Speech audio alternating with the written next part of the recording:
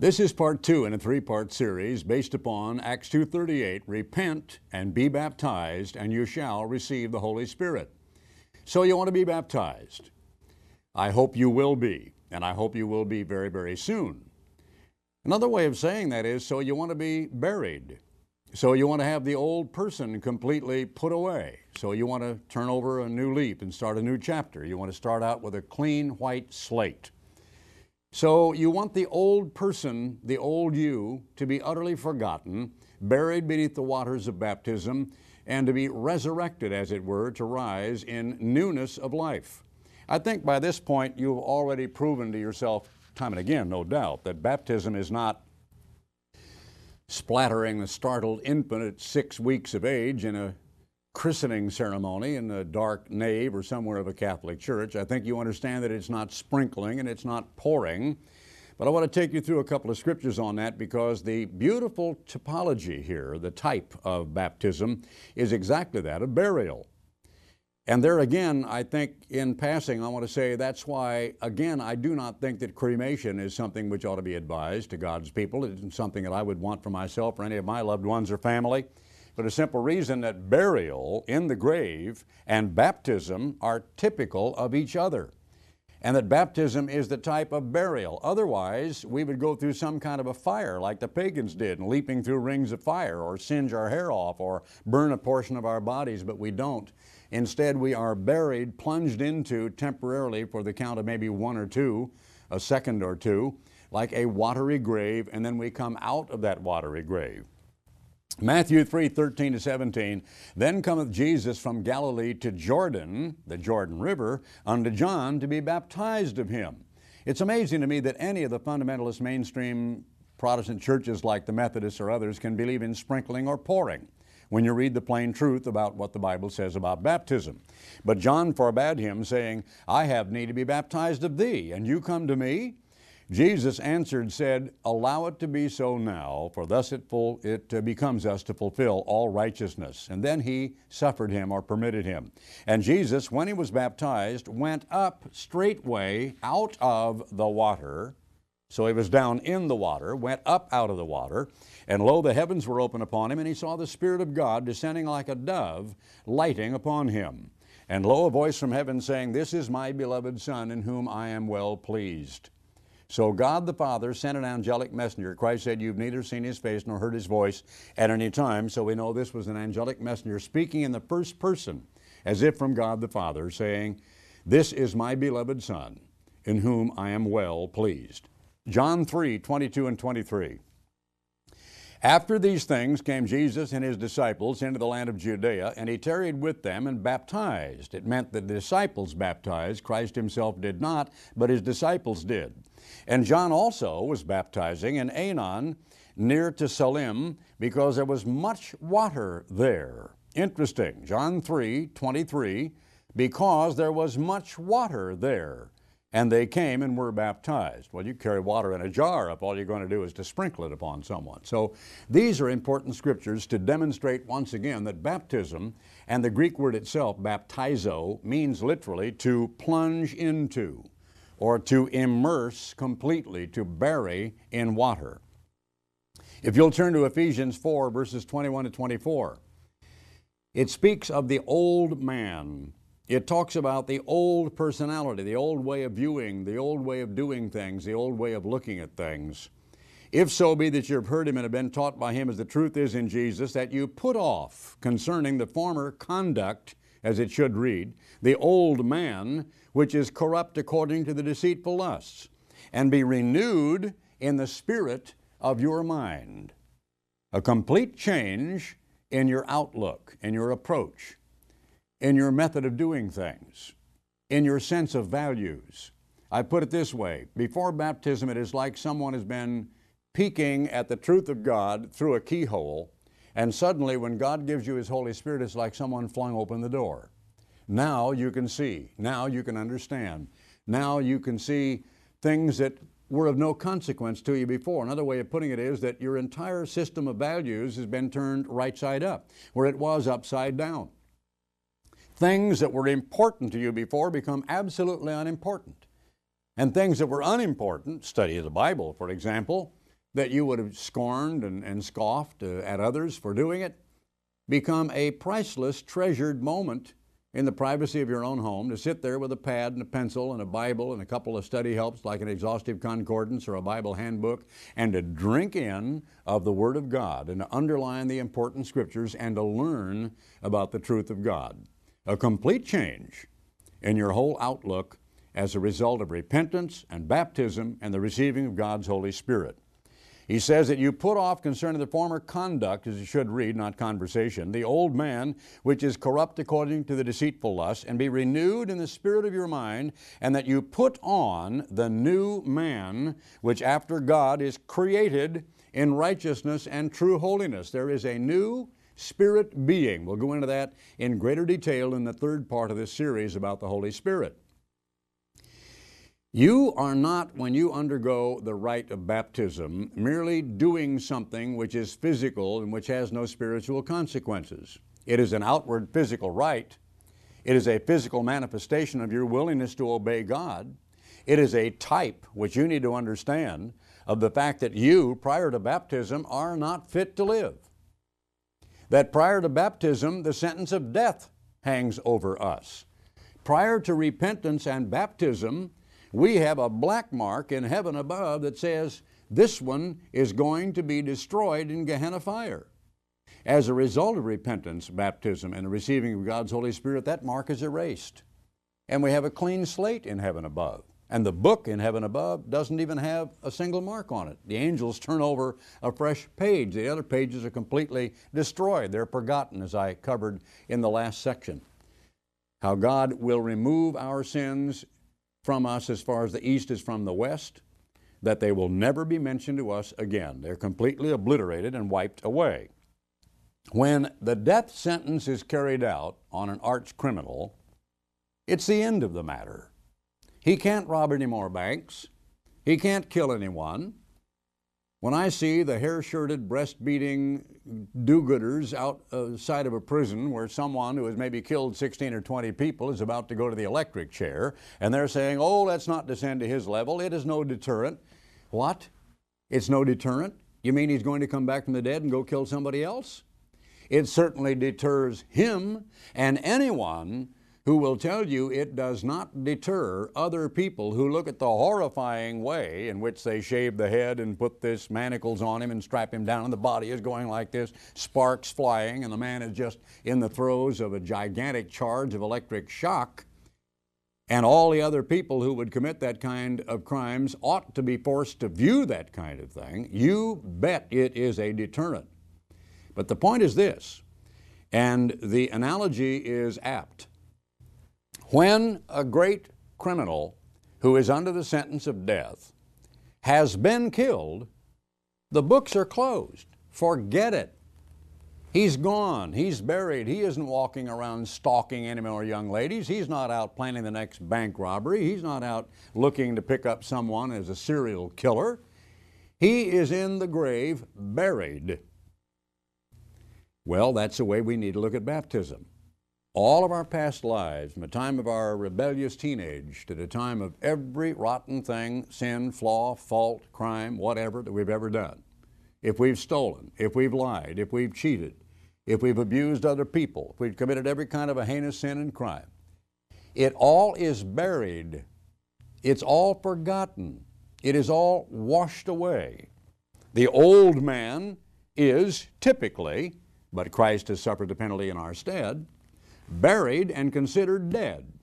But because we don't have to stay dead, we don't have to stay under that water, but we come right back out in a second and a half or two, Christ has already risen to heaven at the right hand of God the Father as our high priest, and He died in our stead. We don't have to die for our sins, but we have to undergo a ritual which pictures our death. It pictures the death, the burial, and the resurrection.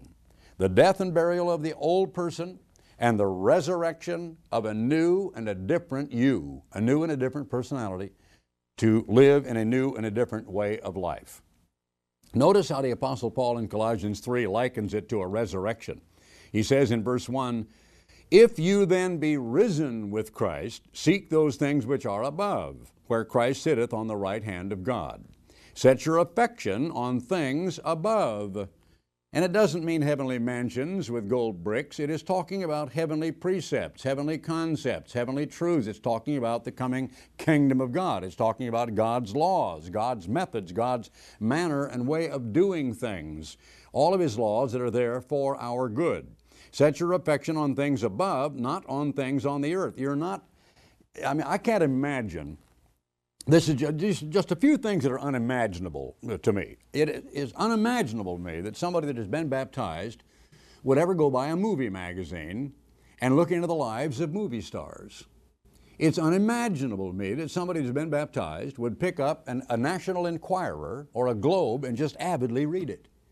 I just can't believe that the tastes of people who allegedly have set their affection on things above and not on things in this earth could be so bizarre and could be so gutter level that they would want to read the slop, the filth, and the garbage that people who are liars and people who are guilty of every kind of chicanery. And of course, they put a little tiny thing, a disclaimer down in the editorial box. It says this is for entertainment only. So when it has a great big article about a woman gave birth to a rhinoceros or whatever, the garbage is that they put there, or ghouls or Nostradamus or all these predictions or all these Hollywood stars, and people are avidly reading all of that kind of thing. To me, it is like the scripture that talks about a pig that is washed returns to the wallow and the dog returns to its own vomit. That if someone is baptized and they return to wallow in the absolute garbage of this world, then that is hard to understand. And that's what I'm talking about living in newness of life and having completely different standards, a different set of values. When things that you used to think were not important are suddenly the most important to you, and things that were important and fantastic, and you just absorbed all of your time, and you really devoured it, and you got involved in it and so on, you don't do it anymore. And so it is a complete change. He said, set your affection on things above, not on things on the earth, for you are dead, and your life is hid with Christ in God. You see, the Bible says you are dead. The old person is considered dead. Penalty paid, but you don't have to pay the penalty. Christ did in your stead, but you undergo the rite of baptism, which pictures your death. When Christ, who is our life, shall appear, then shall you also appear with Him in glory. Mortify, therefore, your members. You know, the woman says, oh, I was so mortified. I got to the party and there was a lady wearing the identical blue polka dotted dress that I just bought off the rack this morning. That isn't the meaning of this word. It is not embarrass. It's not humiliate. It is put to death. Mortification means when rigor mortis is set in. Mort is the French word, the Latin word for death. The vent de mort was the wind of death. And there was a book written about that, a man of the American frontier. Mortify, put to death, subjugate, destroy, bury in baptism your members which are upon the earth, fornication, uncleanness, inordinate affection, evil concupiscence, and covetousness, which is idolatry. For which things' sake the wrath of God comes on the children of disobedience, in the which you also lived or walked sometime when you lived in them, but now you put off all of these. Anger. Oh, what a sermon is in that. When I think about people who have been baptized years ago and have tempers that just go like that, just like an absolute bomb, just like a short fuse on the 4th of July. Boom, you know, the slightest little thing will touch them off. Wrath. Lots of people that I've known in God's church, and I guess they think they're in God's church, are wrathful people. They go around with anger and wrath in their heart, just boiling toward other people all the time. And yet in their self-deluded self-righteousness and superciliousness and empty-headed nonsense, they think they are converted. You ever know people like that? I used to drive my mother crazy because, like any other carnal person prior to baptism and conversion, I would argue about the people that I saw in the church, and I could see their flaws quicker than they could. And that's interesting too, because a carnal-minded person in the world can see the flaws and the carnality in people who claim to be converted. And that's because they're in Satan's world, and Satan certainly recognizes all of that very, very quickly. And I would say to my mother, well, if these people are supposed to be converted, how could they act like that? And there was one lady in particular who was one of the most vicious gossips that I have ever had the displeasure of encountering. The lady was a seething, steeping, bubbling, boiling cauldron of hatred and malice and judgmental decisions and so on directed toward other people. Her mouth was going just about all the time about other, well, I can't believe that, I just, can't believe they're doing that. And yet she was supposed to be a staunch church member. Well, maybe she was, maybe she wasn't. I tend to think maybe she wasn't. It says, put off all of these: anger, wrath, malice. That's long-term maliciousness. That's a desire to do dirt and do harm to other people. Blasphemy. I've even heard people who have long since been allegedly converted who will still blaspheme, take God's name in vain. Filthy communication out of your mouth. And so that's crass gutter language. Put it out of your mouth. Don't use it anymore. Lie not one to another, seeing that you put off the old man with his deeds. Only the fool hideth malice or hatred with lying lips, says the Bible. And there are those who will come up and glad hand you and pat you on the back and say, how are you doing? And it's good to see you again, when actually down inside they have a different agenda. They're trying to get you. They're trying to do something really terrible to you. I know what I'm talking about, by the way. Lie not to one another, seeing you put off the old man with his deeds, and have put on the new man, which is renewed in knowledge after the image of him that created him. Now let's turn to Romans 6, because it is the baptismal chapter. Here's Romans, the 6th chapter, and you should read this and study the entire chapter very slowly. What shall we say then? Shall we continue in sin? What is sin? 1 John 3:4, sin is the transgression of the law. Shall we continue in sin that grace may abound? Meaning that God can forgive us over and over and over again. Makes His graciousness and His mercy more abundant. It abounds because we do these terrible things. God forbid, says the Apostle Paul. So what is the opposite? What's the other side of this coin? We should not continue in sin. What is sin? The breaking of God's 10 commandments. What is not continuing in sin? Keeping the 10 commandments in every nuance of its higher spiritual application, as Jesus Christ lifted the law to its spiritual intent. When He said, you've heard it said of old time, and He then cited the old law that said that if any man committed adultery, it was a sin. But I'm telling you that if a man even looks on a woman to lust after her in his heart, he has the same as done it, so therefore it is a sin. They said of old time, if you kill, you've murdered somebody, you've broken the law. But I'm telling you that if you hate someone, if you have murder in your heart, and you say to somebody, you worthless wretch, it's the same thing as having killed him. I know people who think they're Christian who go around with absolute hatred in their hearts toward other people, of other groups, other churches, other people, 24 hours a day, and they like to deceive themselves that they are Christian when they are absolutely not.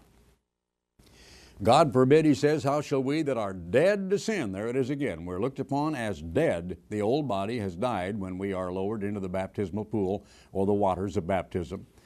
How shall we that are dead to sin live any longer therein? Know you not that so many of us as were baptized into Jesus Christ were baptized into His death? So it depicts the death, burial, and resurrection of Christ, as well as the death and burial and resurrection of our old self to a new self. Therefore, we are buried with Him by baptism unto death, that like as Christ was raised up from the dead by the glory of the Father, even so we also should walk, it means live, in newness of life. For if we have been planted together in the likeness of His death, and He went into the tomb, He was not destroyed by fire. He was buried in a tomb for 3 days and 3 nights. If we have been planted together, notice the language again, how any of the Protestant churches could ever come up with the idea that you sprinkle water on somebody's forehead or you pour a little bit of water over their head, you may as well throw a damp cloth at them. You may as well take a corpse or a body and tie it to a tree and throw a shovel of dirt in its face and walk away and say, there, we just buried old Uncle Henry. How they could come up with this, with the plain statements of the Word of God, is just beyond me. But they have, and they do, and that is their tradition, and they stick to it. The Baptists are known to be one of the few churches, and I guess there are others, like Pentecostal churches and perhaps even others that I'm not certain about. But many of the mainstream, including the Catholic Church and others, just do the sprinkling bit, the christening, and they call it a baptism. It's not a baptism. It says, if we have been planted together in the likeness of His death, we shall also be in the likeness of His resurrection. Knowing this first, that our old man is crucified with Him. The word from stauros is not crucified on a crucifix, but actually affixed to an upright pale, but it really means put to death by the most cruel instrument that you could imagine, that the body of sin might be destroyed. We collect in our lives a body of sin. We represent sin. We are laden with sin until we are buried in the pool or the river, water, tank, or body, whatever it is, body of water, of baptism, and we come out of that water a new man, and the old man is dead and forgotten, and every rotten thing that we've ever said, thought, or done is left behind underneath that watery grave. And it's never to be resurrected again. It'll never be mentioned to us again. That the body of sin might be destroyed, that henceforth we should not serve sin. I wrote a poem many years ago about cigarette smoking. And I met a man at one of my personal appearance campaigns only a couple of months ago that told me that very thing that I said one time about a little white 3-inch or so long pellet or pill or cigarette was like his boss and master, and that it dictated to him and told him what he would do, and that he had no control over it. Apparently, it just so outraged him, he thought, I can control this, and he got somehow the strength and the willpower to break the cigarette habit. When I told him, and maybe read that poem, and told him about cigarette smoking and how it was such an addiction that an addict had no control over it whatsoever, but was being ruled by an appetite of the flesh. It says here that henceforth we should not serve sin. There's some forms of sin that actually make us their slave, and we serve sin if we're not careful. He that is dead is freed from sin. Now, if we be dead with Christ, we believe we shall also live with Him. Knowing that Christ, being raised from the dead, dies no more, death has no more dominion over Him. For in that He died unto sin once, but in that He lives unto God. And you know that we are not saved by the death of Jesus Christ, we are saved by His life. I'll turn to that in a moment and read it to you. Likewise, reckon you also yourselves to be dead indeed unto sin, but alive unto God through Jesus Christ our Lord. Verse 12, let not sin therefore reign, that's rule over you, in your mortal body, that you should obey it in the lust thereof. Neither yield you your members as instruments of unrighteousness unto sin, but yield yourselves unto God as those that are alive from the dead, and your members as instruments of righteousness unto God. For sin shall not have dominion over you. For you're not under the law, meaning under the consequences, under the penalty of the law now, but under grace, mercy, forgiveness. Now notice the next question immediately somebody would ask, and I gave this I hope I covered it, but I didn't. I'll mention it again now. When the great righteous judge, who is God the Father, is sitting there at the judgment seat, and you come before Him on your knees with tears, and you are repenting, and you want to be forgiven. Forgiven of what? The breaking of God's law. What is sin? The breaking of God's law. Forgiven of sin. Does He then tell you you're free to go out and break the law all you wish? Now that I've forgiven you for having broken the law, I've given you my graciousness, I've given you my mercy, I've removed your past sins, your past law breaking as far as the east is from the west. Now you're free under my graciousness to go out and do the very thing that brought you to the point where you were deserving of death in the first place. So the Apostle Paul, anticipating that question, says, what then? Shall we sin? Shall we continue to break God's 10 commandments because we're not under the law, meaning under its penalty, but under grace? God forbid. Know you not that to whom you yield yourselves servants to obey, His servants you are, to whom you obey, whether of sin unto death or of obedience unto righteousness. In verse 8 of chapter 5, it says, God commends His love toward us, in that while we were yet sinners, Christ died for us. Much more than being now justified by His blood, we shall be saved from wrath through Him. For if when we were enemies, we were reconciled to God by the death of His Son, much more being reconciled, we shall be saved by His life. When we get into the next of this three-part segment, we will come to see the truth of that statement and what that really means. That we are saved by a living high priest, a living Savior, and that what is happening here is the death of an old person and the begettal of a brand new life. It is more than merely a ritual. It is more than merely a rite, a shadowy type of the death, burial of the old self and the resurrection of the new. It is, as we will learn in the next segment, an absolute fact. To whet your appetite, I've said time and again in many of a personal appearance campaign, there's never been a young lady yet who came home and said, Mom, I'm in trouble, I'm half pregnant. When you are begotten with God's Holy Spirit, it is a fait accompli. It is a past action. It happens, and it's true, and it is real, and from then on there is a new spirit creature that has been brought into this world in the human spirit together with the Spirit of God and has never existed before. I want you to anticipate that as you think about baptism and remember what it pictures. You repent of sin, of breaking God's law, and then you wade into the pool and someone will administer the rite of baptism and lay you into the water and bring you out. And then we get to Act 3 when Peter said, repent and be baptized and you shall receive the Holy Spirit. And that is the most important part of all. So far, everything you have done is of the human heart and of the human body. But next we will get into what God does. Now it's up to God to fulfill His part of this three-part program for salvation.